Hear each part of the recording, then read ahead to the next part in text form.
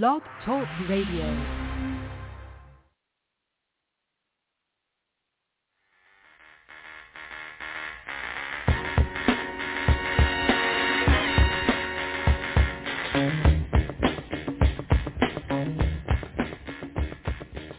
State of Arizona versus Jodianne Arias, verdict, count 1.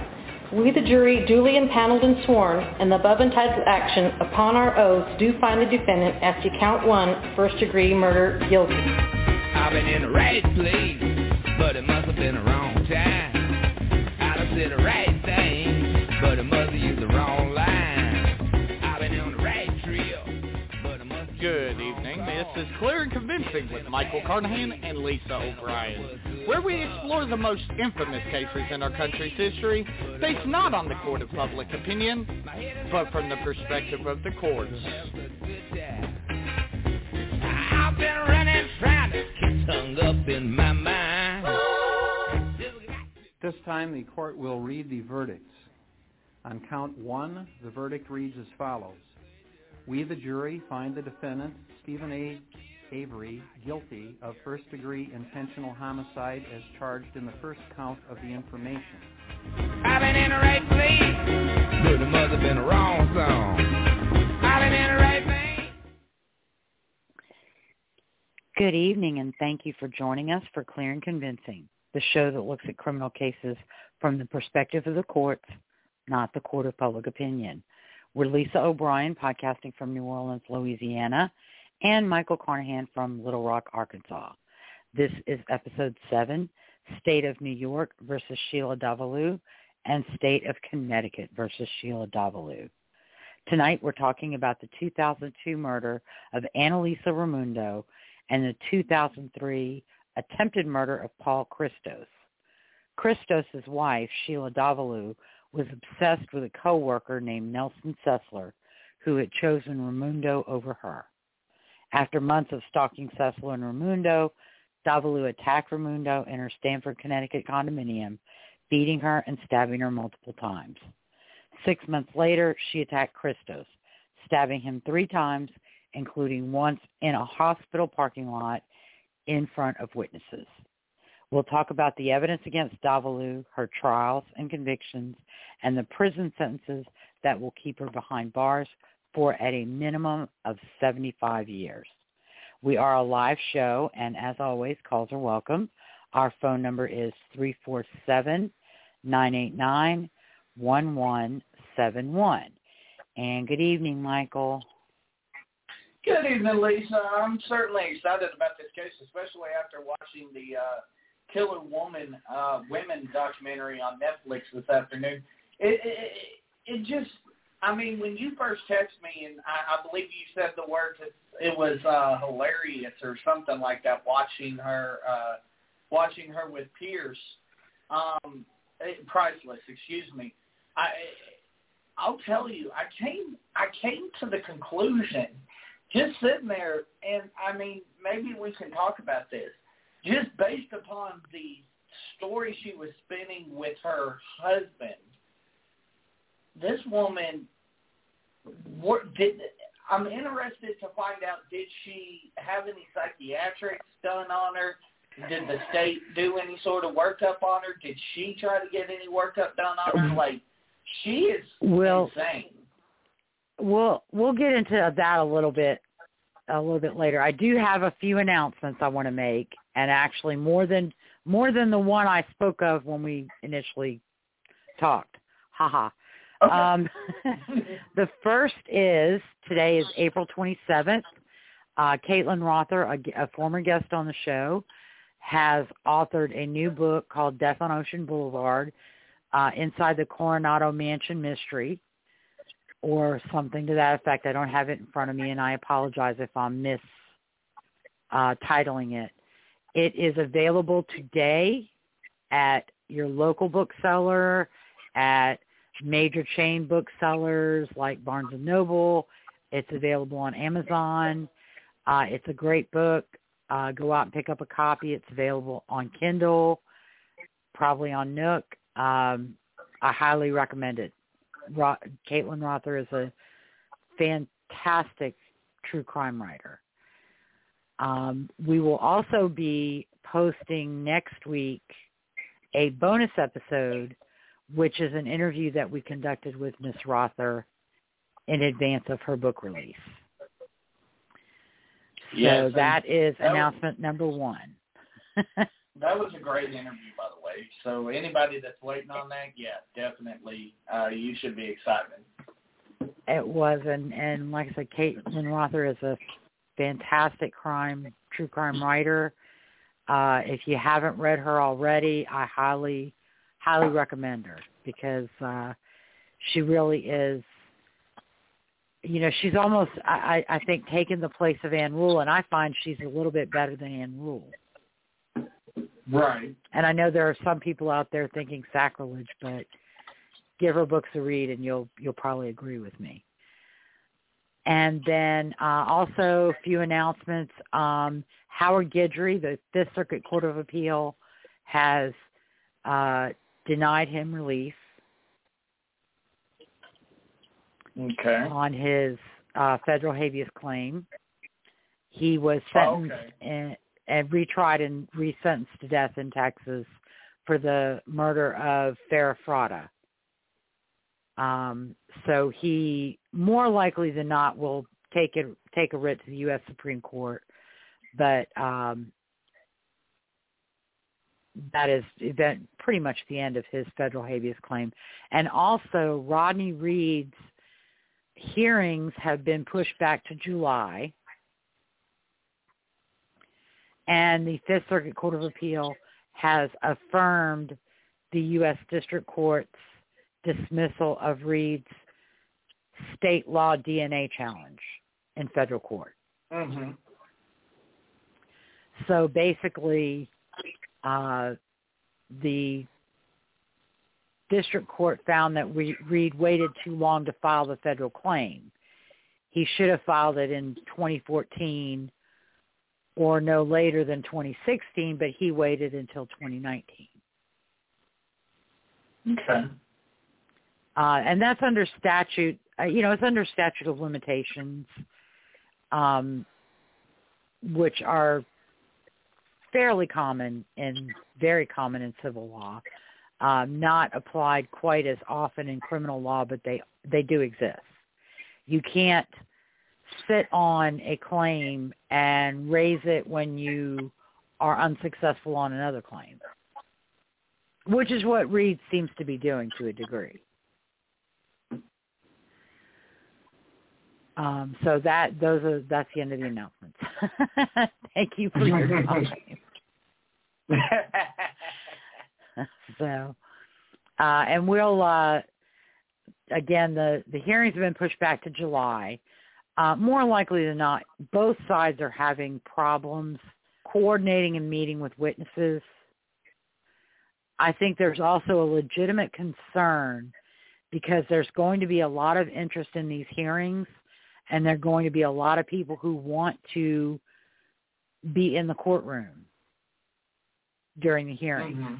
And with COVID precautions as they are, that's not going to be possible, and that's going to present a logistical nightmare. Right. So I think that is one of the reasons I have requested the joint request made to continue the hearing. And when I get that from Bastrop County, I'll post it on Facebook. Mm-hmm. For those of you that don't know, I have a Rodney Reed discussion group on Facebook. Feel free to check us out and join. Yes, definitely. All right, so keep that because that should be heating up.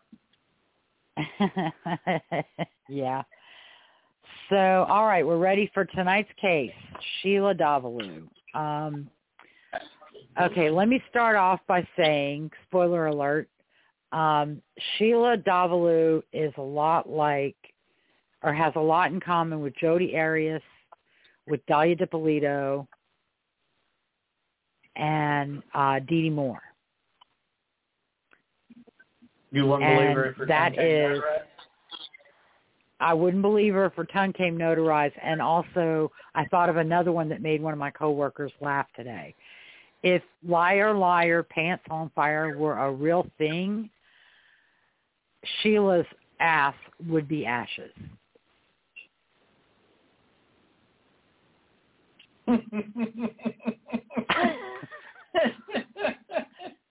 Wow. That took a second to hit you, huh? Yeah, a little bit. So Sheila's parents are from Iran, and they are medical people. They've worked in the medical field for decades. Sheila was born in Virginia in 1969. Now, some sources out there claim she was born in Iran, but she says she was born in Charlottesville, Virginia, and that's probably while her parents were either going to school in the United States or training in the United States or practicing medicine in the United States. Mm-hmm. When she was around 2, they did move back to Iran. That would have been like 1971. Okay. The Shah was still in power, and for people like Sheila's parents, it would not have been a bad situation. Mm-hmm. However, in 1979, 1980, when the Shah was no longer in power and the religious crazies, I guess, revolution occurred in Iran, the climate would have changed, and for people like Sheila's parents, it probably would have changed very drastically. They may have even been Christian rather than Muslim.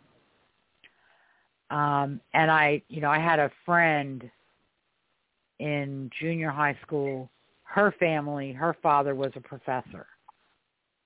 And when the Shah fell, he got their family out of Iran because he didn't want them to be targeted by the new regime.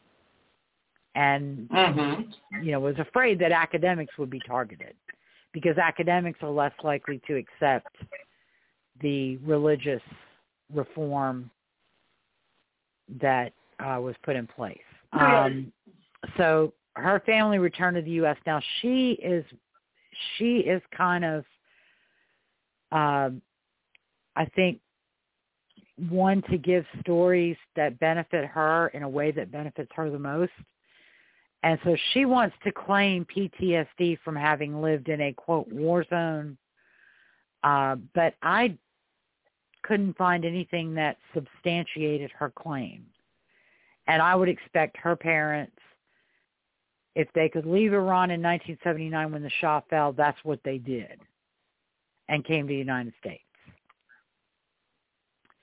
And she speaks as though she was educated more in the United States than in Iran. Which if they hadn't come back to the U.S. until she was in her 20s in 1989, that doesn't make any sense. And that's one of the things with Sheila Davalloo. She is highly intelligent, but sometimes you wouldn't realize it. Right. Because sometimes the stories she tells don't make sense. Yeah, and I mean, just looking at her, whenever she was asked a question by Pierce, by the way, I really enjoyed watching Pierce in this interview. The question she was asked by Pierce, you could tell, like, every time she was trying to think, but every time she'd end up saying something that made it look worse. Like, it was crazy. Yeah. So at about age 19, she married a fellow Iranian named, and I'm not even going to give his name because poor guy doesn't have anything to do with this. She went on to Stony Brook College, and then she went to the New York Medical College in Westchester County. Now, apparently her husband was living in New York City. And while Sheila was at the medical college, I guess, working on her master's degree, she met Paul Christos. Right. Who was a very, very, very good-looking man. And he was also in a medical program there.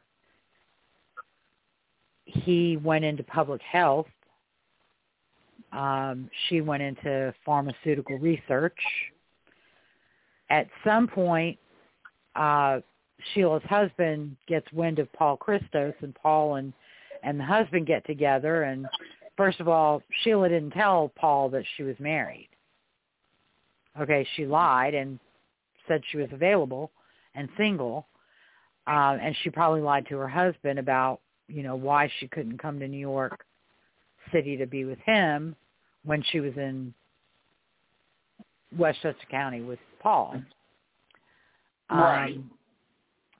One of the writers on the Snapped episode basically said she's one of those people who likes to create drama. Okay. And isn't happy unless there's drama, which I can totally see. So her husband divorced her, leaving her free to be with Christos. And they were together about 8 years, and then they got married. Sheila finished her master's degree, and I don't know whether that was before or after their marriage, because the timeline is really kind of fuzzy. And when she got her master's, she went to work for Purdue Pharma as a research scientist. I was never able to find out what she was working on or what type of project she was working on. But she was making big bucks. Paul Christos, in the meantime, was teaching at Cornell Weill Medical College, and I believe working on his doctorate. Okay. And shortly after they got a condominium in Pleasantville, New York, in Westchester County. They were kind of leading separate lives, and shortly after she went to work for Purdue Pharma, she met Nelson Sessler and began an affair with him. Nelson, in the meantime, met another Purdue co-worker named Anna Lisa Raymundo. Anna Lisa was born in New York City to Philippine immigrant parents who were also in the medical field. She began working at Purdue Pharma around the same time as Sheila. They did not work on the same projects or in the same departments, so they didn't really have any contact with one another at work. The only thing that they shared was Nelson Sessler. Again, Sheila began this affair with Sessler. She was obsessed with him. When his affair with Anna Lisa apparently got more serious, he ended the affair with Davalloo. She says he never did, but I don't believe her. Because if he had never ended the affair had be, the whole thing with Anna Lisa wouldn't have been a big deal. It's only if he was ending the affair and not having anything to do with her that would make Anna Lisa a threat or a rival. True.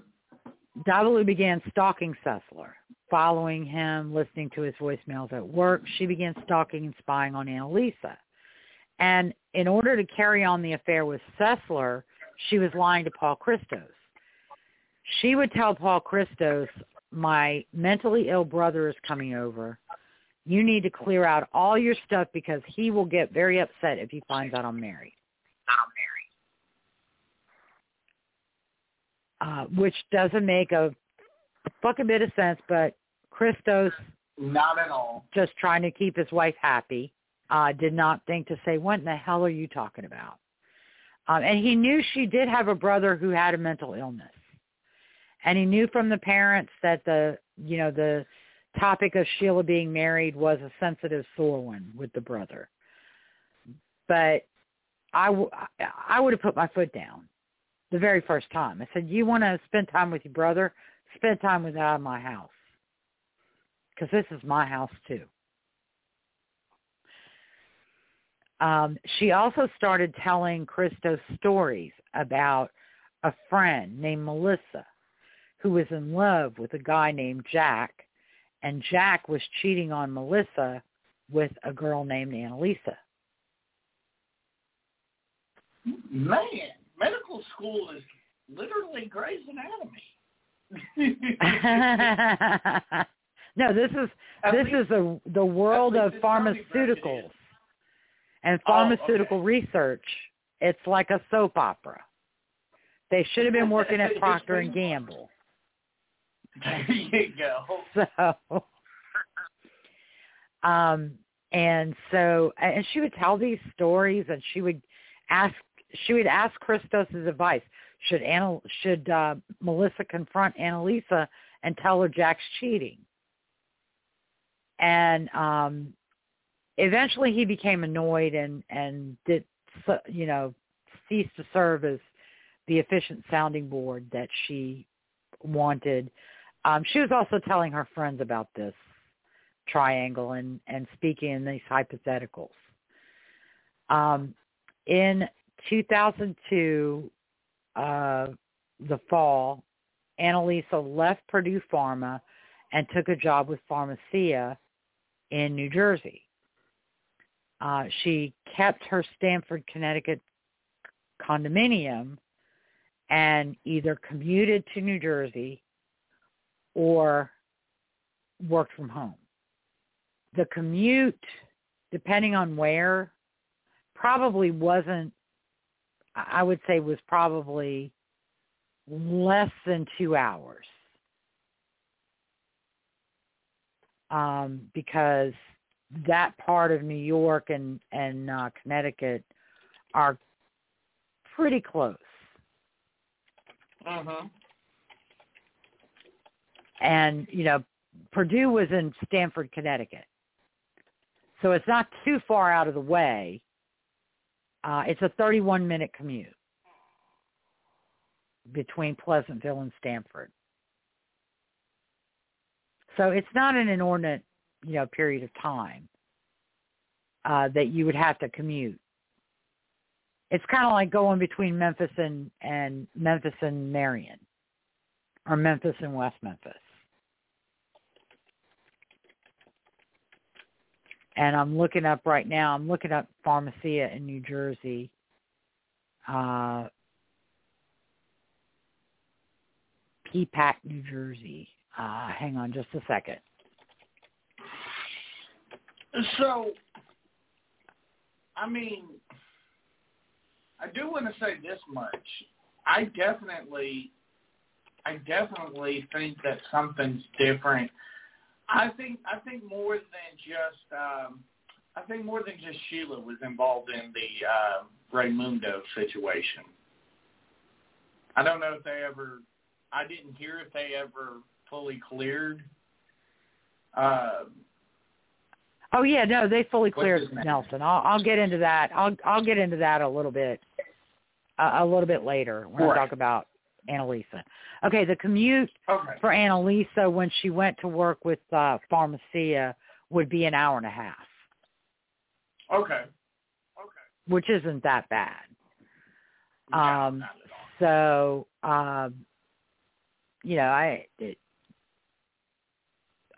If you can work a couple days at home, it really cuts down on the strain. So on Friday, November 8th, 2002, Anna Lisa was working from home. Around between 11:45 and 12 o'clock, Sheila clocked out of work and left the office for an extended an extended lunch. And they had swipe cards that to go in and out of the building you swiped, and it kept track of everybody's time. They had cameras because it's a pharmaceutical research lab. Right. They're going to keep track of their employees. They're going to keep track of people. They're going to keep track of who goes in and out the building. At 11:45, so she left right before 11. Mistake on the time there.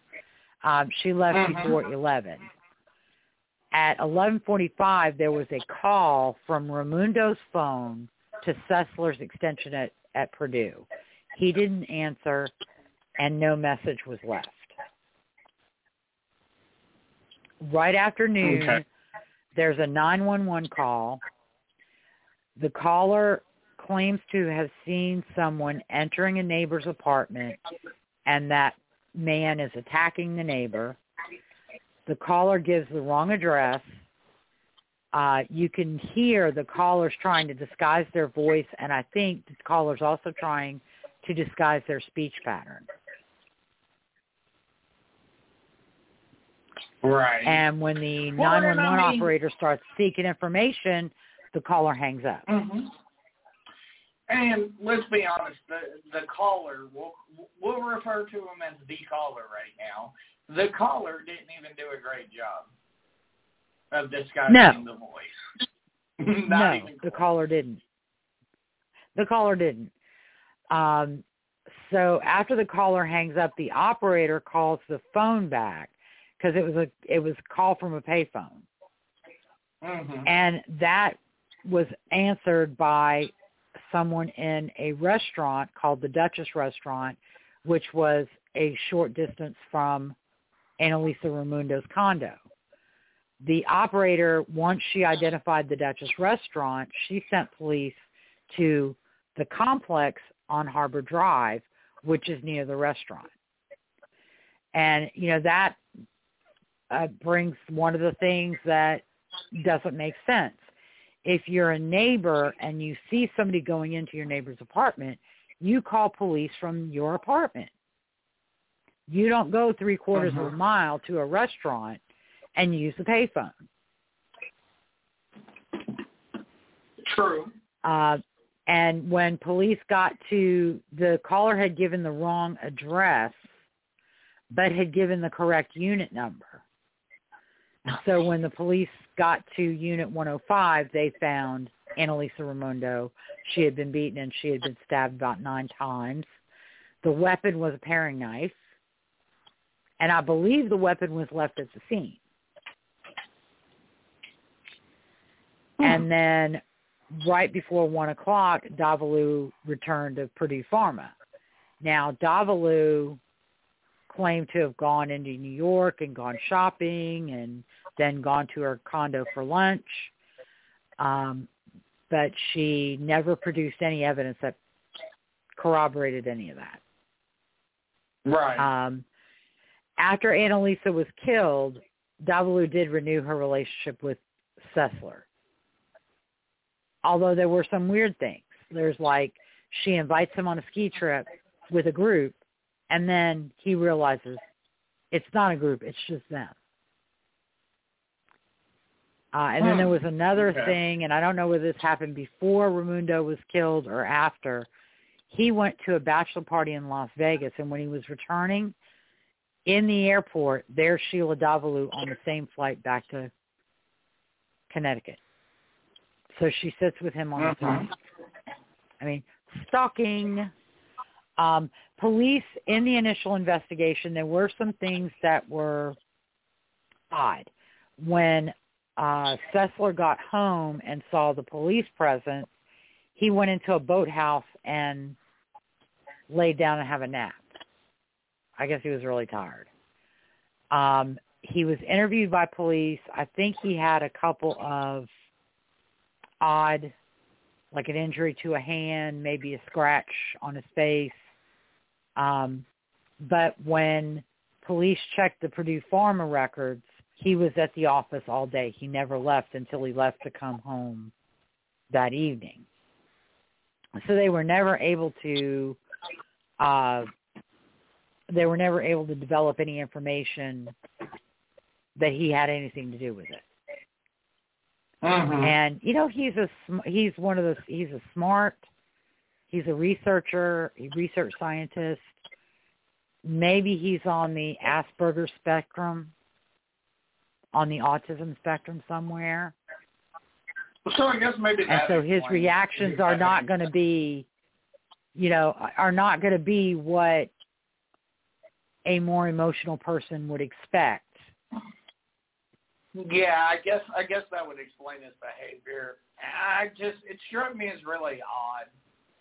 And they never really fully explained why he acted that way. They just said he had an alibi. We're moving on. I think the funny thing is that the explanations are probably so mundane that they don't even strike anybody as all that interesting. So they're never included in the stories about Davalloo. True. But no, he was conclusively eliminated, and he was also eliminated by the forensics. Okay. When Anna Lisa is killed and she rekindles her relationship with Sessler, Davalloo starts lying to Christos to get him out of the apartment. She starts saying, her brother's coming. He's got to clear his stuff out. Her brother can't know she's married, blah, blah, blah. She also lied about Sessler being married, and Sessler said, when I was in that apartment, there was no sign of a man living there at all. So I feel bad for Paul Christos. Right. You've got your wife making you pack your shit up and go to your parents or go to a hotel and scrubbing you that condominium of any sign of your presence. But eventually that wears thin, and Christos began pushing back. He had a meeting with Pharmacia, and the people at Pharmacia mentioned that they had a coworker murdered. And then he went back to Davalloo, and he said, is Anna Lisa okay? Did something happen to her? Because, I just had this meeting at Pharmacia, and they had somebody killed there. Did Melissa do something to Anna Lisa? And, of course, Davalloo lied, said, oh, no, Anna Lisa's fine. She's got her job at Pharmacia. She's happy. She's moved on. She and Sessler broke up. Or she and Jack broke up.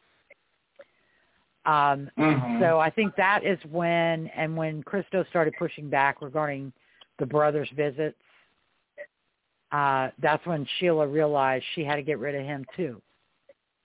He was going to serve as an obstacle to her relationship with Sessler, who, trust me, if she had gotten him, she would have gotten tired with him, she would have met somebody else, and she would have started this whole fucking sick game over again. True. So, she just, like that writer said, and I agree, she wants chaos. She wants drama. She can't be happy with a normal life.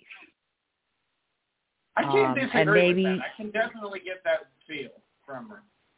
Maybe the initial stages, maybe they lived in Iran when the revolution first began, and she witnessed things, that were upsetting. She claims to have PTSD from that. Mm-hmm. But who knows? If her parents were willing to talk, and if her parents said, this is what happened, I'd believe them. But I don't believe her. So on Saturday, March 22nd, Sheila told Christos about a guessing game that some friends of hers play. And it's where you're handcuffed and you're blindfolded.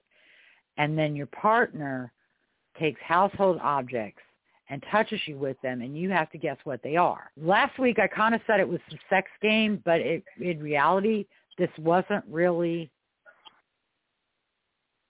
in a sexual it wasn't sex. I mean, there was connotation. nothing sexual about it. She was just beating the shit out of dudes. No. No, not that. She was going to use it, but she wasn't. They weren't doing it in a sexual context. Right. They were doing it to try to get closer, maybe trust, maybe bond. But it wasn't in a sexual. Although there is a similar game, if you watch 50 Shades of Grey.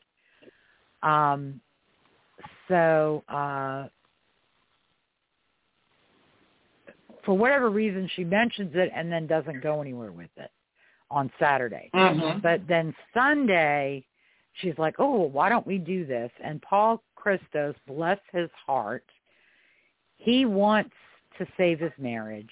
He wants their relationship to be back on track. And so he's like, okay, let's play. He apparently had handcuffs from high school.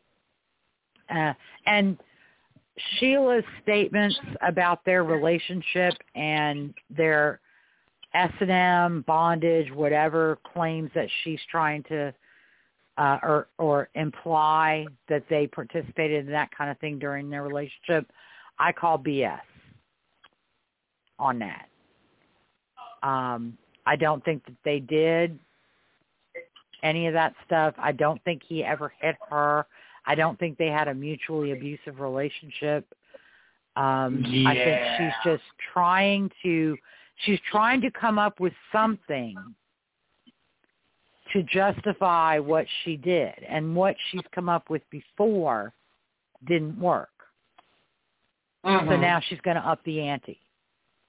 So Davalloo goes first, and then it's Paul's turn, and Paul is lying on the floor, handcuffed to a chair with a blindfold.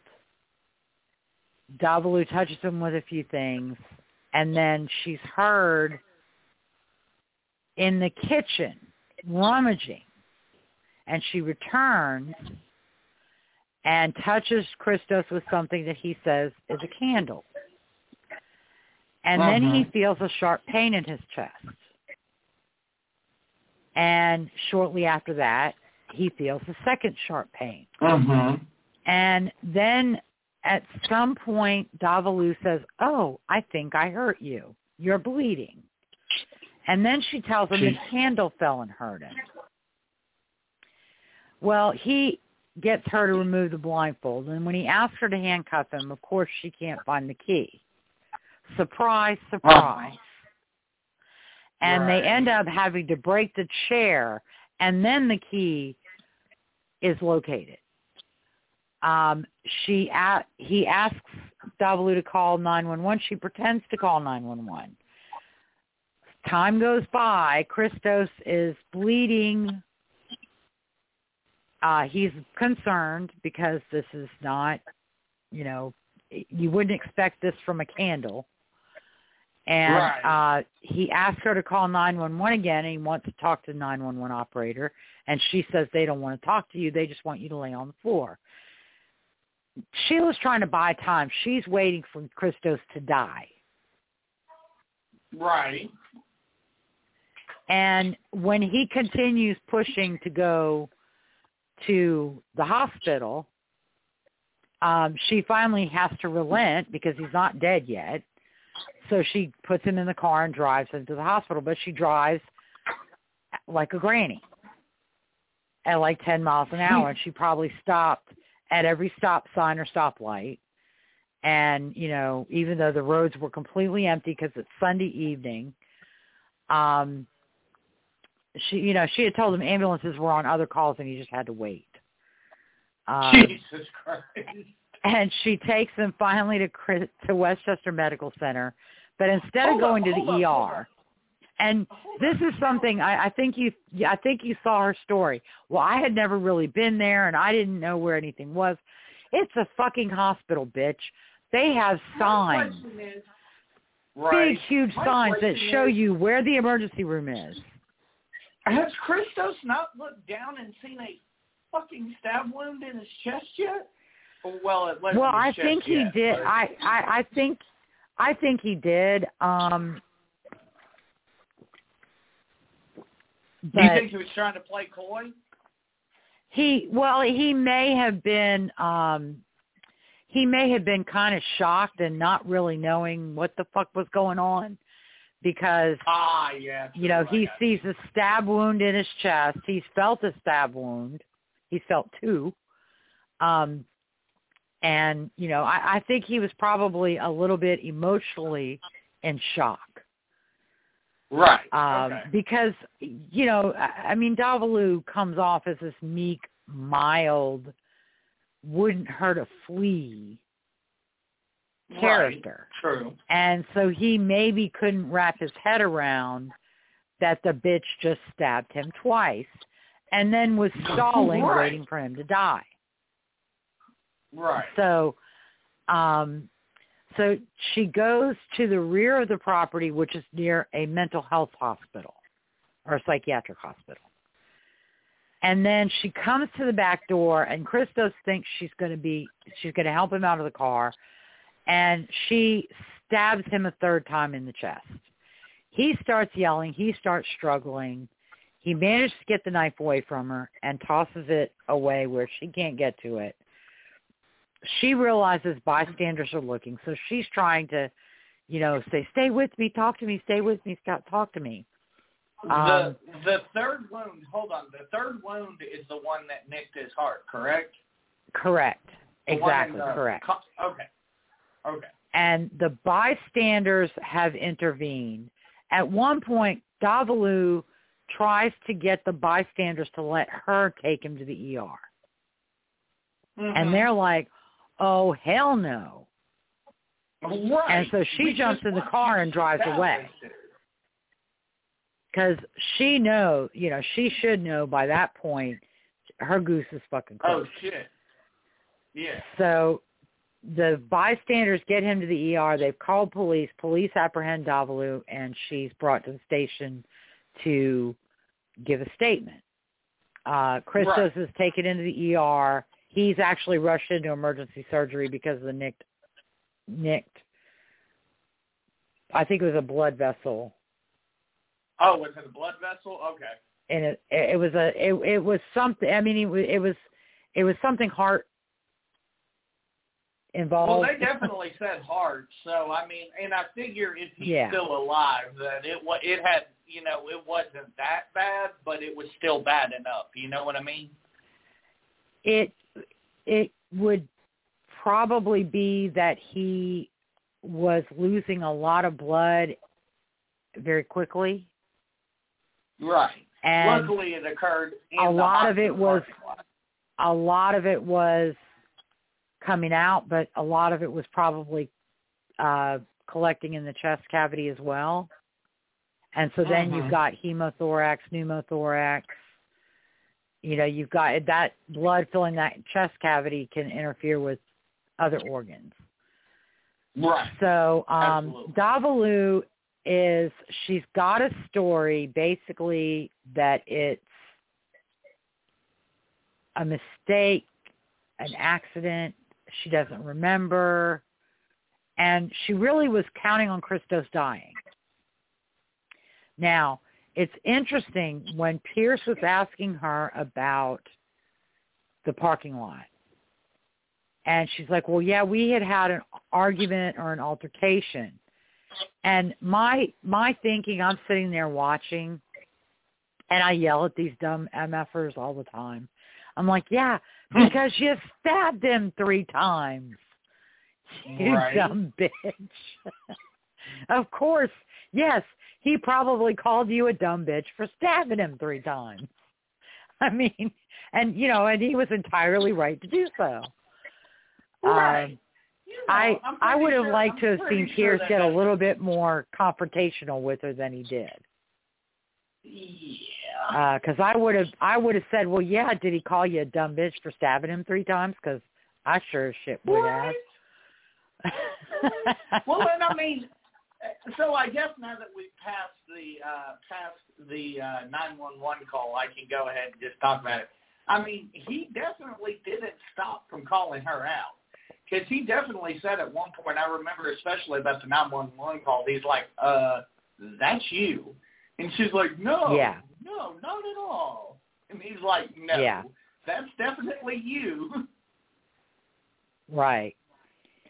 But no, I would have liked to have seen him call her out on the whole, because she's trying to say they got in an altercation, and she actually lied about Paul cutting her with the knife.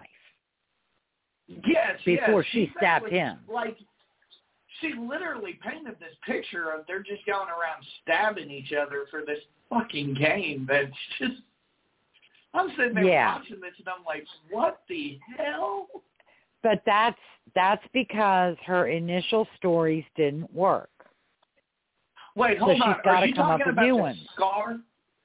Are you talking about the scar? She said something about getting cut. Yeah, she says she has a scar. Okay. Yeah, she says she has a scar on her chest that, and Piers Morgan asked the detective, and the detective said she didn't have any injuries.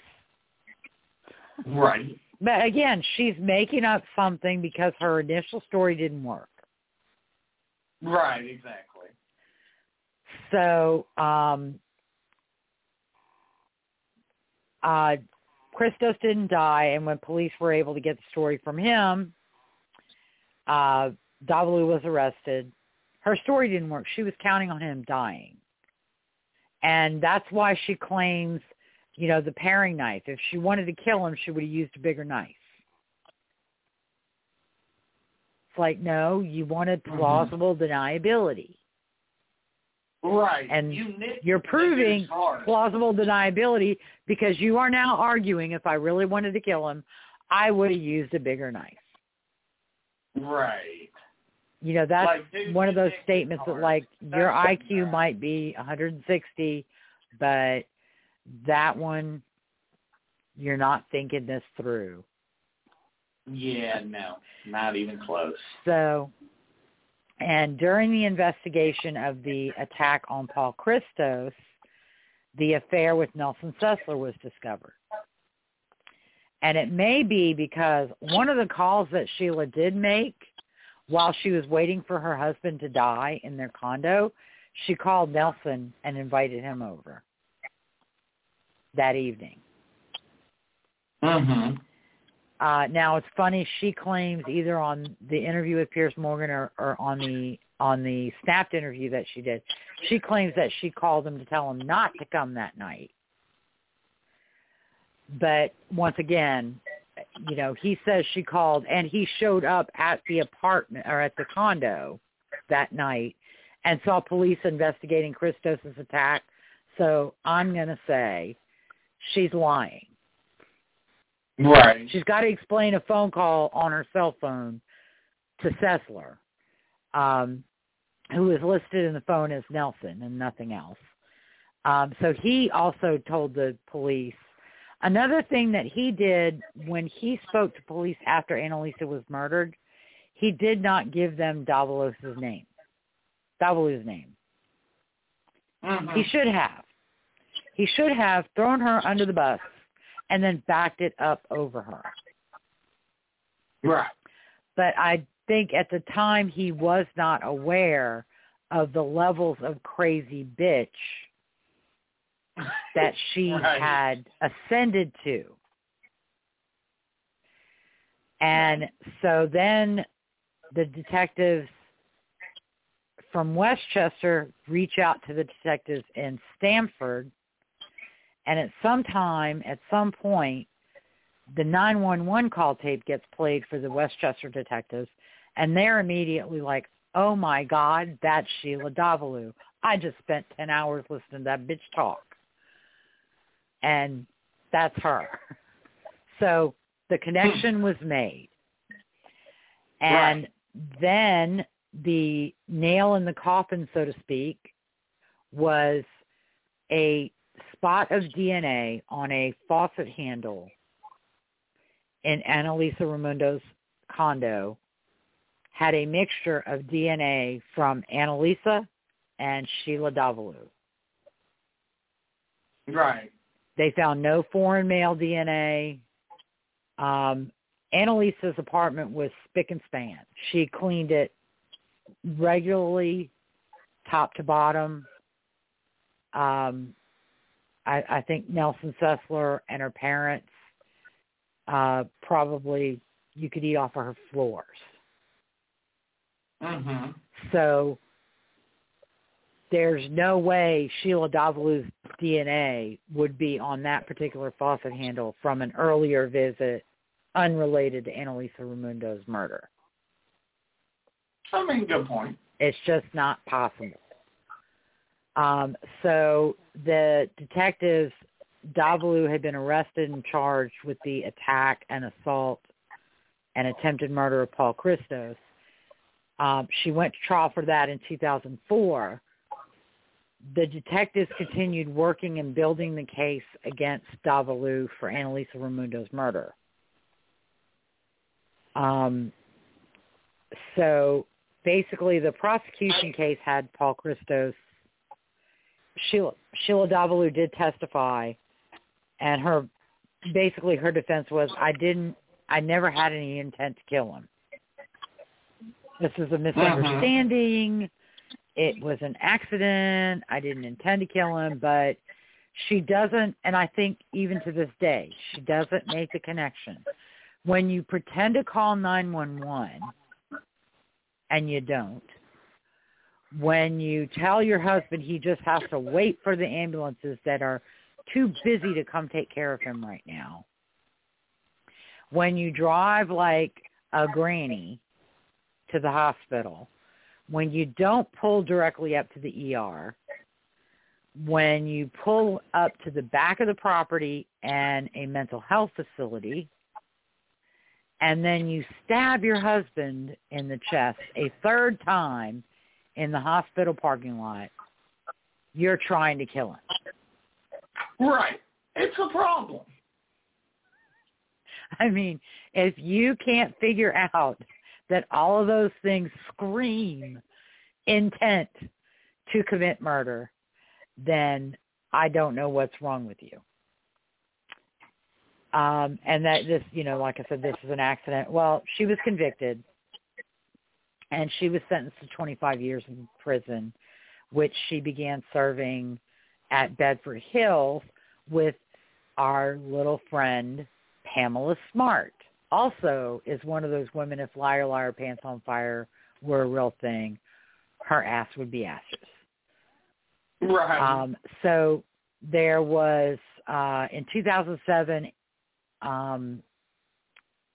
Davalloo was indicted for Anna Lisa Raymundo's murder, and her second trial was held in 2012. She chose to represent herself at that trial. Yeah. At some point during the pretrial procedure, the question you kind of asked me or alluded to earlier, there was an examination for her competence. Okay. To stand trial. Did they find anything at all? No. And it may have also been... It may have also been that the attorney who was representing her was thinking about a diminished capacity, because they had all this evidence about an obsession with Nelson Sessler. And they had all these lies she had told Christos, and the love triangle story that she told Christos and a lot of their friends. Mm-hmm. And so he may have been thinking, let's try for diminished capacity. Kind of guilty but not responsible. Right. But I that didn't fly. She was found to be competent to stand trial. She elected to represent herself. She's a damn good actress if she's not crazy, honestly. Well, I think that you are equating evil with mental illness. Touché. And it's not. Touché. She's just evil. She's just out to serve her own interests. I would guess she's got a borderline personality. So Mm-hmm. No one has value but her. And people are only valuable as long as they serve her in some way, shape, or form. Right. So, so the prosecution they had Christos, they had Sessler, they had an expert who basically said that Sheila Davalloo and the 911 caller were one and the same based on the analysis of the sound waves and the sound characteristics between the 911 caller and Sheila Davalloo's voice. He didn't just listen and say, yep, that sounds like her. You know, he had the audio programs that analyze the waves and sound things. Mm-hmm. You know what I'm talking about. Yeah, absolutely. I can't think of the words right now. I tell you what it's called, but yeah, absolutely. Dang. Okay. So, but yeah, I mean, it wasn't somebody listening, and so Sheila Davalloo, you know, if her family doesn't think it's her, well, goody on them.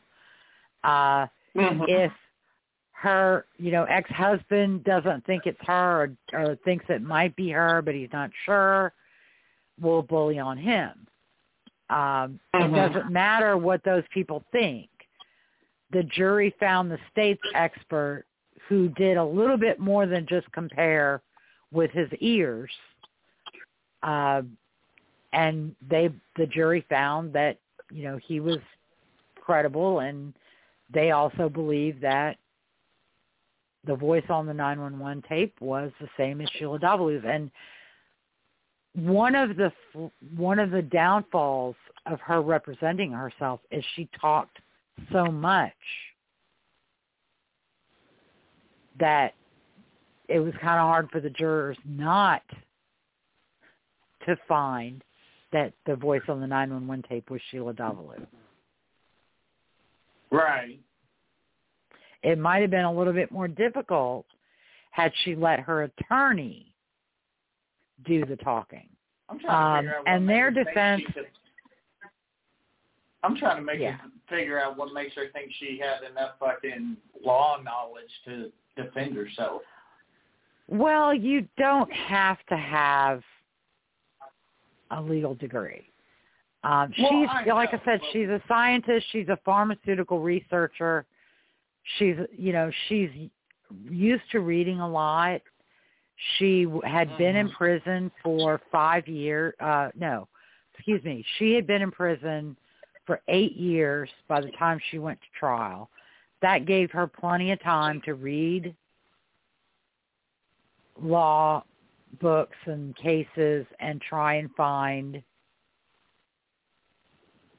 an avenue. One of the avenues that they tried to pursue was that her statements to Christos were privileged and that he couldn't testify against her because they were married. And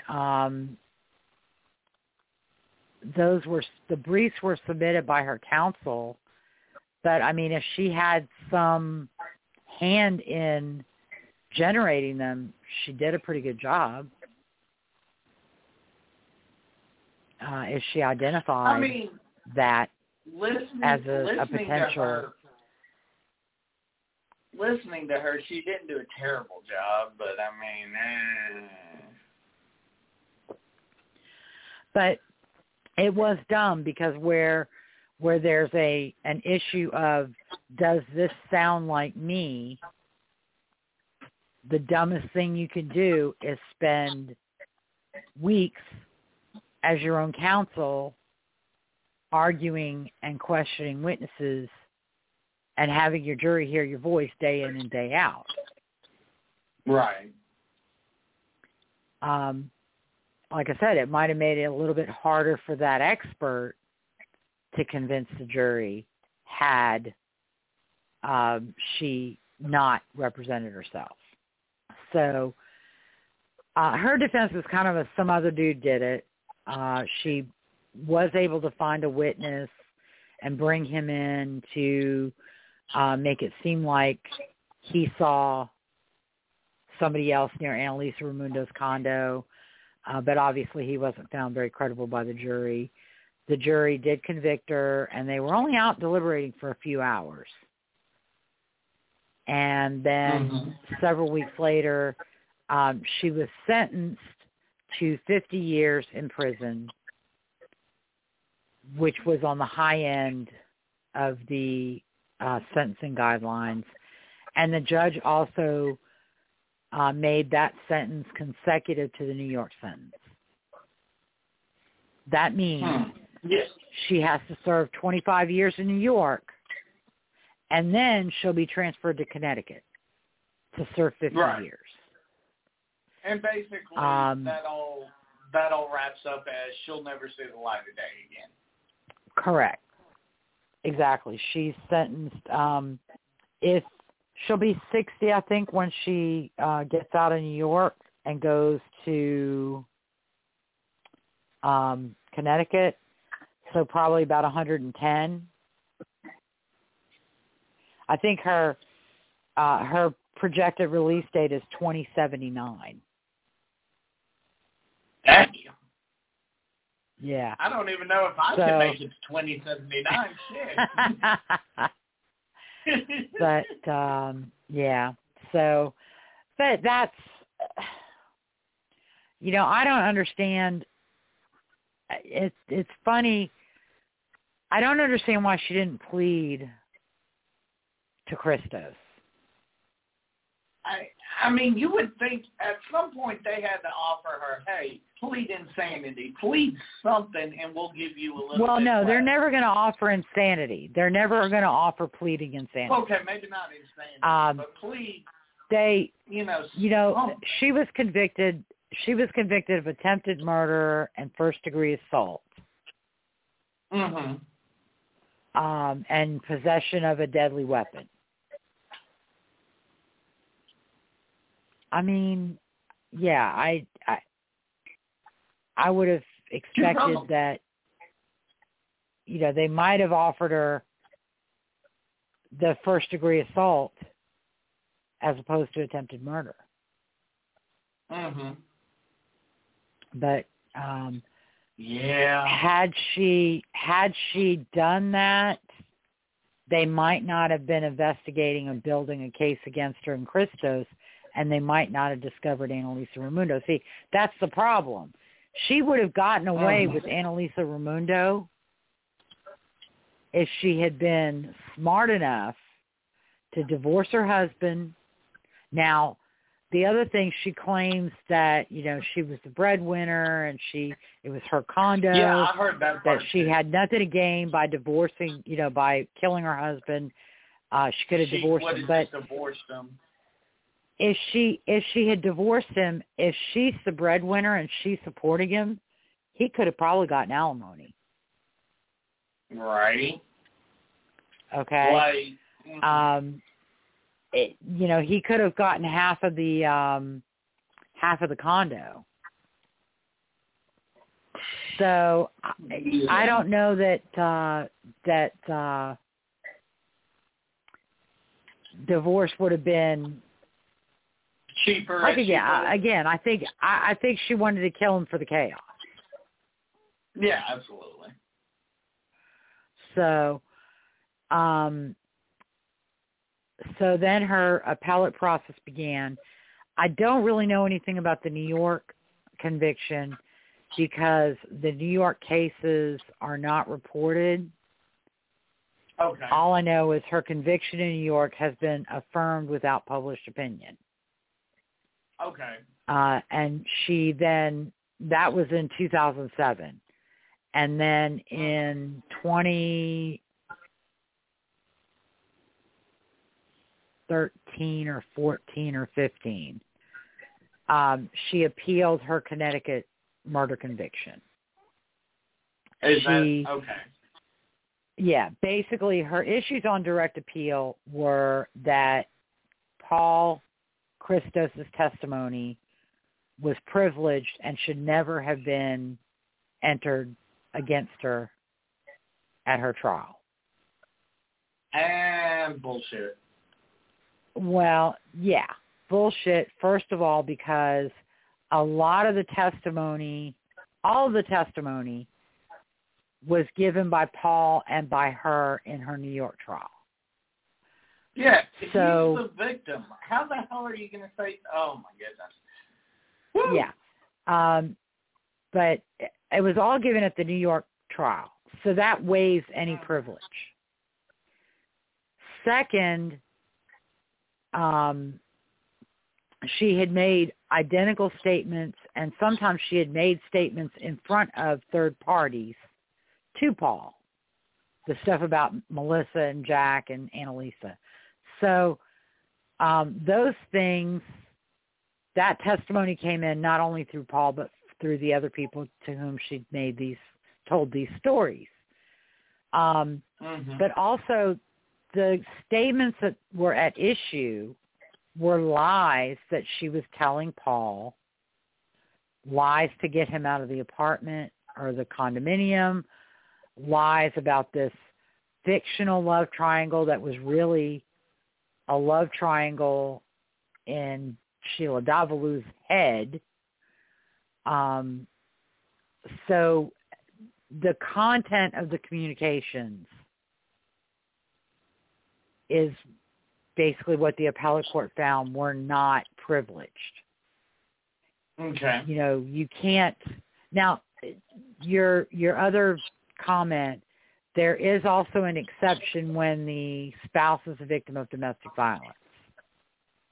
I don't think the judge or the courts really went that far, but they could have gone there because there is an exception when the spouse is a victim of domestic violence or the statements are made during the course of domestic violence, although, you know, that would only cover the actual game and the stabbing and the slow drive to the hospital, et cetera. But the appellate court affirmed the trial court, basically finding that the statements were not made to her then-husband in a manner induced by the affection, confidence, loyalty, and integrity of the marital relationship. Basically, they were lies. And as lies, they're not privileged. Not even as she tried to argue they were veiled.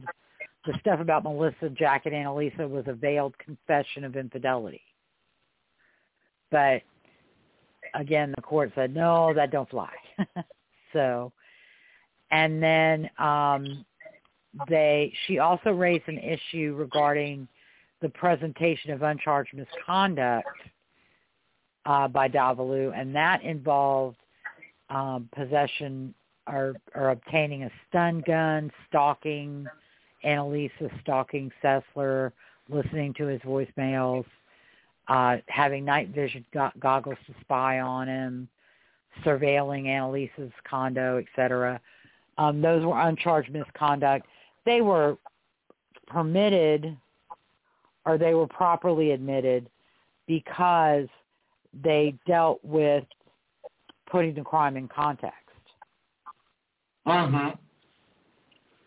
And so they were necessary to prove identity as well as motive, means, and opportunity. Right. And then finally, she raised a complaint regarding the court finding that she was competently, knowingly, intelligently, and voluntarily waiving the assistance of counsel by representing herself.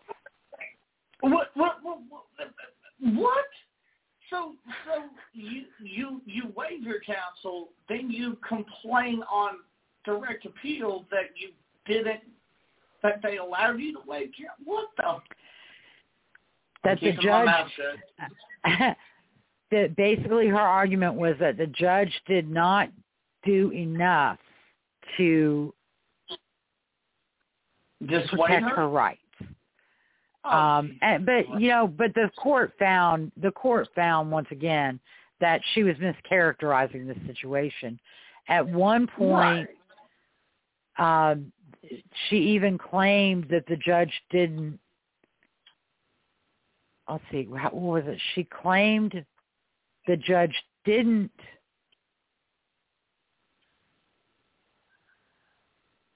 make the knowing voluntary finding, and he did. And then she complained he didn't ask her something, and I can't remember what it was.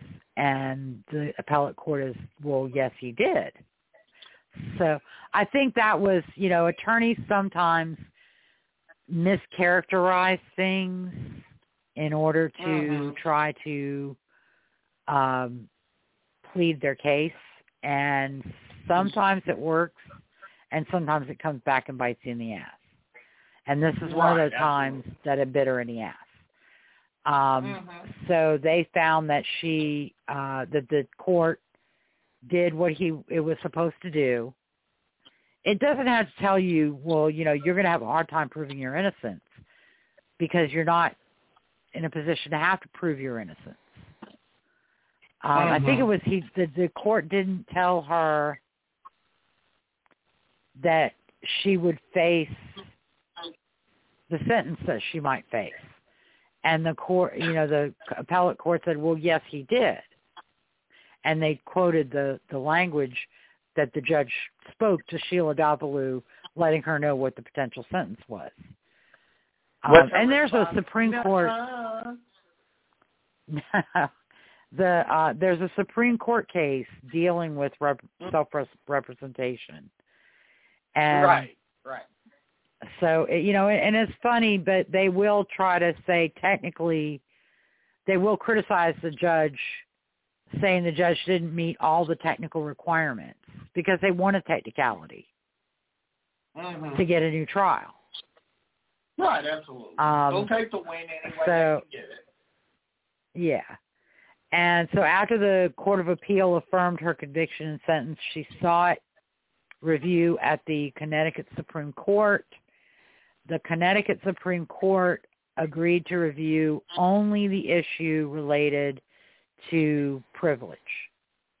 They weren't going to review the uncharged misconduct, and they weren't going to review the self-representation.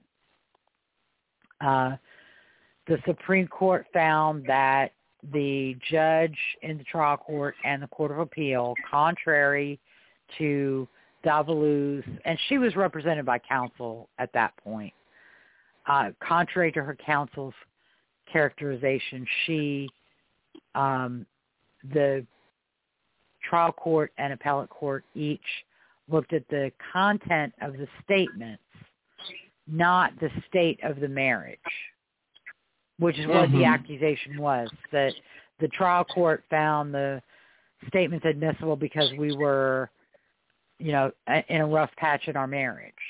And that's not what the court found. The court found they weren't privileged. The statements weren't privileged because you were lying to your husband. That's why they weren't privileged. And they weren't privileged because you told people other than your husband, you made identical statements to people other than your husband. You made statements in your husband's presence and the presence of these third parties. So those statements aren't privileged. So that was the end of the state direct review, and her convictions and sentences each became final. Then she moved on to state post-conviction. And unfortunately, I have no clue, although I can guess, she raised probably the same issues on state post-conviction that she raised in direct appeal, and her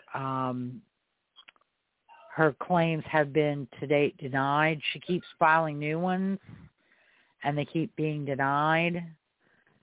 Recently, she tried to file in, I think, New York, that she had discovered a transcript of a statement given by Sessler a transcript of a call between her and Sessler that Sessler had surreptitiously recorded prior to her trial in connection with her husband's attack. And she was alleging a Brady violation. But I don't really know the substance of that because it was mentioned in a habeas opinion, but the opinion of the state courts or the pleadings from the state courts aren't available. So I can't speak to what exactly she raised. Right. But the reason, the more likely reason that would not be a Brady violation was because she was a party to the call. A recording of the call was played at her trial. A transcript of the call, discovered years later, is not diligent. Right. If there's a discrepancy between what was played at your trial and what is in the transcript, you were a party. You should have known if the call, the recording was not right.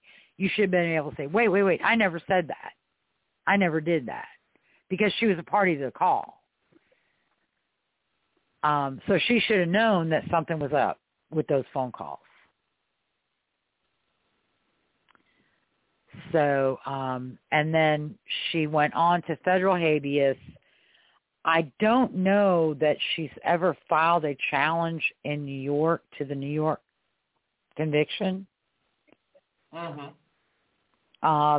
She filed a challenge of the Connecticut conviction in New York, which was improperly filed, and it was transferred to Connecticut. She may have tried, to file a federal habeas claim on the New York conviction, but she waited too long to do so.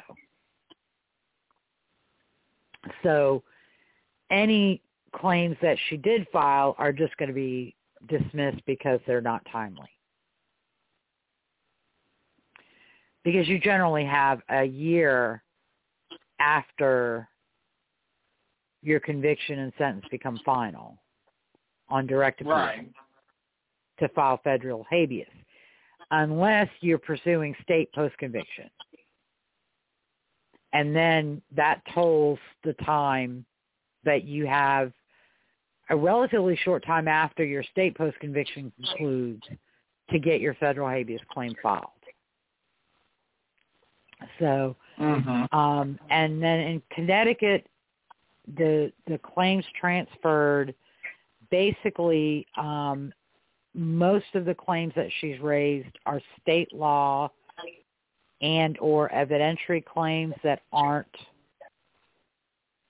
don't implicate a constitutional right, and therefore they're not reviewable on federal habeas appeal. And so she can't get a certificate of appealability. I think she is trying to pursue a certificate of appealability at the Second Circuit Court of Appeal, and I think that's still pending. Okay. She's kind of raising the same issues regarding the privilege. She also tried to raise a competence to represent herself, but that was unexhausted in state court, and she elected to waive it rather than go back to state court and try to pursue it. So we actually only have 2 pages because page 3 just was blank. That was the quickest 3-page episode we've ever done in my lifetime. And I know. It was only 2 pages. Hey, yeah. It shows 3 it was, on mine. Oh, okay. It's only 2 on mine. So. It's all good. Yeah. It actually shows 4, but the 4th was blank. Oh, okay. Mine is... What kind of paper do you have? Google Drive. Oh, wait. No, yeah. Google Drive. That's what I opened it in. Oh, Google Docs. okay. I use Word. So, yeah, word may paginate differently. I don't know. Yeah, probably. So, yeah, so that is Sheila Davalloo. Yeah, bitch be crazy. Bitches be crazy. That's right. My goodness. I mean, dudes be crazy, too. Don't get me wrong. Don't cancel us. But, yeah, she's crazy. Yeah. So, like I said, she's one of those. She's like, what is it, Jodi Arias, Dahlia DiPolito, and Dee Dee Moore. I wouldn't believe her if her tongue came notarized. Right. And if Liar Liar Pants were a thing, her butt would be burnt. Well, and I'll say this much, I like that one. I'm going to use that one too. It doesn't stop her from being entertaining to watch and just shake your head at. Yeah. Because it was almost so bad I was starting to get a headache. She was so stupid. Yeah. So the Snapped episode is pretty good, but I don't know if you. I'll tell you. I'll Snapped on Hulu. Yeah, I'll send you the season and episode because Sheila Davalloo is the only woman to have appeared on Snapped in 2 separate episodes in two different seasons. Okay. Her first appearance was for the attempted murder of her husband, and her second appearance was for the murder of Anna Lisa Raymundo. And to address another thing that she raised, I think, with Piers Morgan, that faucet handle. She's got this story about the faucet handle being sent from the crime lab and resubmitted to the crime lab. Mm-hmm. And I really was disappointed in Piers for not stopping her and inquiring as to what the fuck she's talking about. Right. Because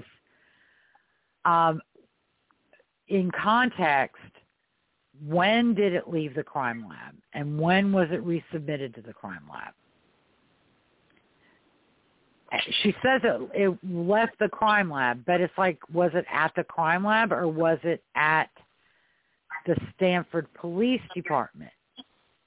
Right.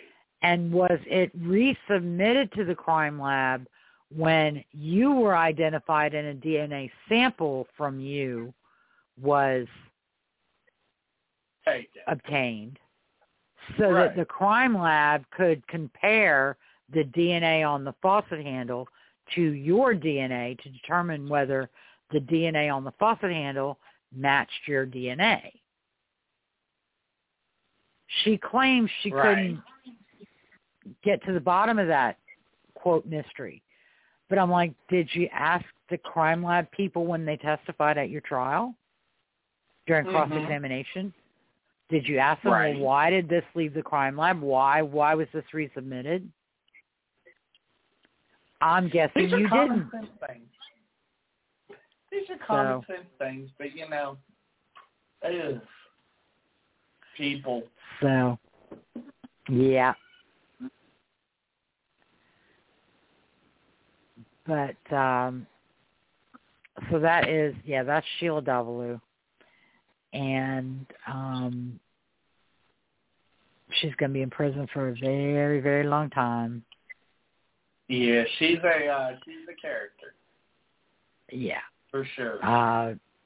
And as far as Nelson Sessler went on to work for another company and moved to North Carolina.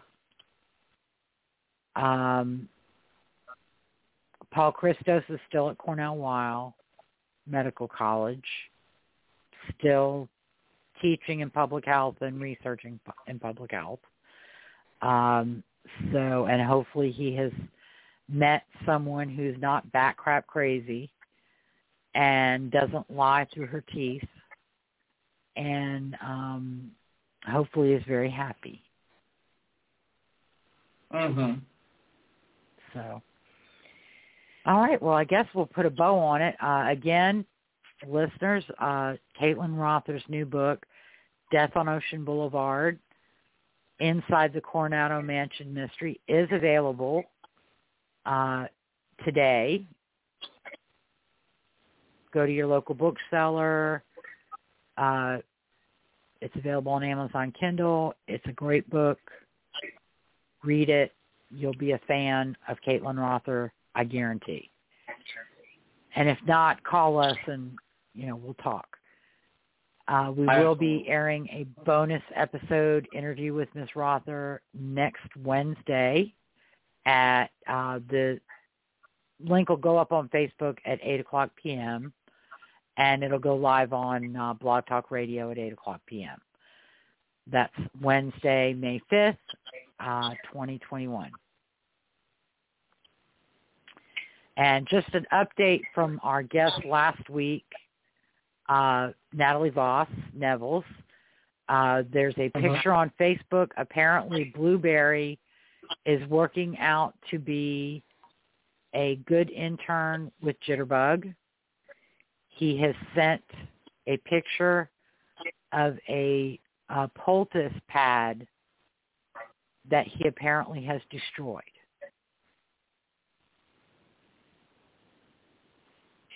And removed from his hoof. Wow. He's still young. He's still learning. But right. Jitterbug seems quite pleased. Of course, you can follow Blueberry and Jitterbug on Facebook. I posted on the episode links to Natalie's work at Pollock Report and Jitterbug's columns, and I also today posted a link to the stories about Blueberry. Mm-hmm. So yeah. Absolutely. I always love them horse episodes. They're an interesting change of pace. Mm-hmm. And the Kentucky Derby is Saturday. Mm-hmm. They pulled the post positions today, but I didn't have time to look at anything for that. Maybe ahead of the Preakness we'll do something. Right on. So, all right, you ready to call it a night? Let's do it. All right. Thank you for listening to Clear and Convincing with Lisa O'Brien and Michael Carnahan. If you like our show and want to know more, you can find us on Facebook. Go to our blog at clearandconvincingpodcast.wordpress.com or follow me on Twitter at O'BrienLN. Join us on Tuesday, May 4th, 2021 at 8 o'clock p.m. Central for Episode 8, State of California versus Kevin Cooper. We'll talk to San Bernardino District Attorney Jason Anderson, who will represent the people of the county in defending the quadruple murder conviction of Kevin Cooper. We'll talk to Mr. Anderson about the case against Cooper and the claims his advocates have raised in his request to the California governor for an innocence investigation. Until then, have a great week and stay safe. Good night.